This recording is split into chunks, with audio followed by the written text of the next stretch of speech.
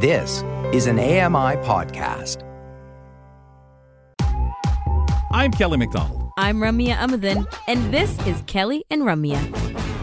A couple of months ago, we went to the Balance Info Fair, which was a tremendous event. It was really nice. So let's take a look and listen to a conversation that Ramya had with Sofia Valente, Davenport Fitness Coordinator at Davenport-Perth Neighborhood and Community Health Centre. I'm Ramya Amadin, and I'm here with Sofia Valente, Fitness Coordinator at Davenport-Perth Neighborhood and Community Health Centre. Yes, that is a mouthful, but we're going to talk a lot about fitness today. So, Sofia, thank you for coming on. Nice meeting you. And I want to ask you what your role is at this community centre. Well, at the moment, I'm the fitness coordinator. I plan the programs. I define what we need to do. I do the assessment for the participants. Okay. We try to attend their needs, and we have different kinds of programs to the community. We have the yoga, we have Zumba Gold, we have dancing, line dancing, we have folklore for Spanish people. Outdoor we have ping pong, we have bocce. Oh. Yes, especially during the summer, we can go outdoor and do ping pong. Do you know what his bocce is? Yes, bocce is great, yeah. Have you done it? I have not done it, but we have a Brock Richardson, who's another co-host on the show, and he plays bocce. Well, he played for the Paralympics, so that was really awesome. Oh, that's amazing. Yes, Usually yes. it's an Italian game. They love to do it. We can do it in pairs. People get so much fun. It's really, really, really fantastic. We also do the pole walking in the park. Pole walking, yes. Yes. We try to help Nordic, people. right? Sorry? Nordic walking? Pole walking. Okay. Yes, we try to help people to be more in connect with each other, to reduce the isolation and do some kind of exercise. Oh, well, we know how exercise is very powerful, especially with other people, right? Group activities. Yes. They can be more active and be more motivated, and we can always improve their abilities too. What kind of people come for these programs? Are we talking people, newcomers, people with disabilities, just anybody, everybody, different age groups? Well, firstly, as I said, we need to do a little assessment. We speak with diverse community, with Portuguese, English speakers, Afro-Caribbeans, Italians, Spanish. And to the seniors, besides the fitness, we try to provide them social programs. Okay. Workshops, some arts and crafts, activities like going on trips. These few weeks ago we went to CNE with them. It was really, really, really amazing. We spent there all day. Yeah. We did the trip for Wasaga Beach. We are going the next following week to St. Jacob's Market. Oh, yeah. We usually are always, the spots are, we have no spots. We promote that in a week and it's always full. So we try to give to the community what they also give us. Want. What they need. Yes. Mostly is that. And it's very diverse. Like, you guys offer so much, right, for socializing, which feels very powerful. So back to the fitness. What's your background in fitness? Do you just enjoy it? Do you love it? Or did you do more? My background is I'm a social worker. Oh, okay. And my background is also in HR. In fitness, my passion is also, I have background in ballroom, so I try to bring that to fitness. Ballroom dancing? Ballroom dancing. Nice. I did that for many years. Yeah. And I try to bring that in a funny way to the exercise, to the departments. That's the class that I was promoting, it was more focused in the ballroom and the Zumba Gold. So do you instruct some of the workshops as well, the fitness workshops? Yes. Activities? Once a week I'm promoting the class on Wednesday from 2:30 to 3:30.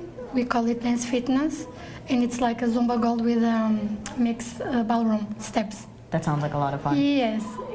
I try to create some choreographies, but I also like to have some time available to do some, as it's a space as we work as a family, because I already know all the seniors. Yes. We have some time where they can show their steps, their art. Like a showcase. Yes, exactly. Oh, that sounds like so much fun. Yeah, it's amazing to see the face when they finish the class. It's really, really, really fantastic. So it's not drop-in, right? You have a certain number of classes that people would attend. Yes, it's not, and we gotta be careful about that. We need to see if the person can do the class or not. I see, when you're doing the assessment. Yes. Okay. We need to do the park use, yes. How do people find your organization and find this program? Do you get referrals?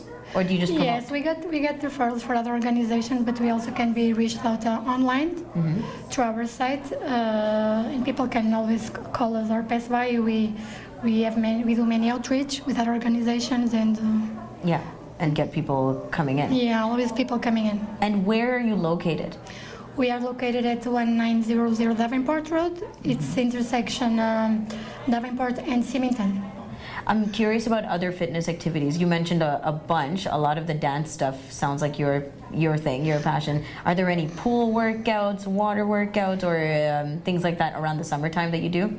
No, usually we do that all the year. We have line dancing. Okay, nice. We'll start on Fridays. Yeah. And we have we'll start on Thursday, the Spanish folklore. Oh, folklore. Okay, that sounds like so much fun. It will be really, really fantastic. It's exciting, and what I really love is that you cater the workouts to the people who are coming in. So it's not necessarily, a set in stone way, right? You can adjust going as you go. Yes, we need to see until where the seniors can go. We need to know their limitations and create a program accordingly. Okay, fantastic. Sofia, thank you so much for your time. I appreciate talking to you. Okay.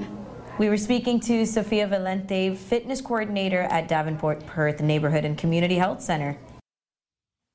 So this conversation was awesome, Kels, because we talked a lot about fitness and a lot about wellness, but specifically when it comes to these kind of organizations focusing on communities, so neighborhoods and location is such a big thing, and it becomes kind of regular places, havens for people, right? Like you get to know the staff if you're a participant, the staff get to know you as a participant, and there's just so much that you can kind of rely on. I think of it kind of like community center vibes when we were teenagers or, growing up. You go to community centers for every kind of activity you want to take part in, and then if you're just bored on a Thursday night, you might go to your community center, see what's up, like drop-in programs, etc., or the ice rink is open in the winter, or the swimming pool's open in the summer, that kind of thing. And talking to Sofia, that's the vibe that I got, which is the neighborhood that they cater to, all the details of the kinds of folks that come out to these things and the kinds of activities that are catered directly to them,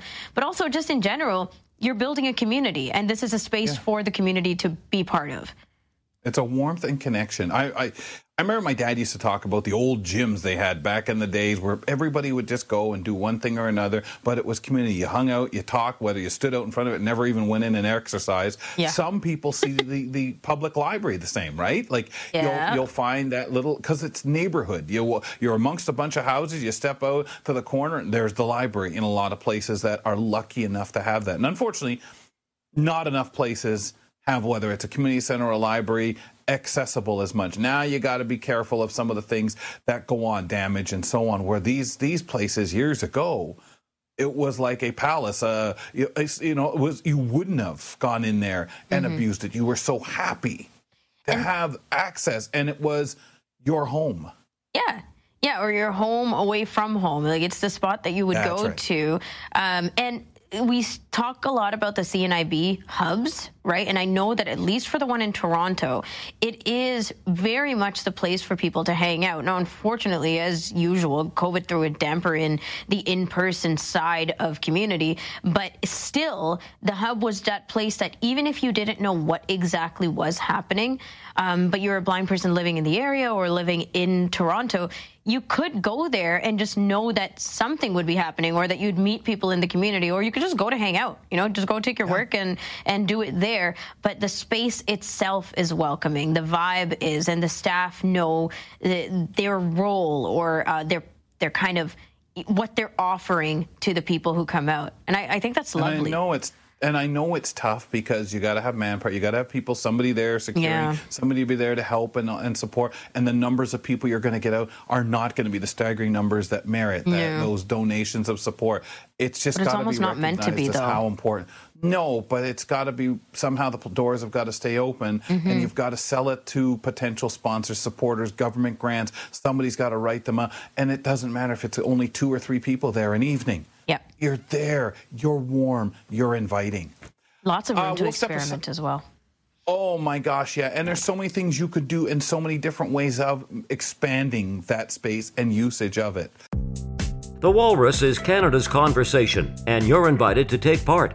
Download AMI's Voices of the Walrus, where professional narrators read selected articles from the magazine. Available wherever you download your AMI podcasts.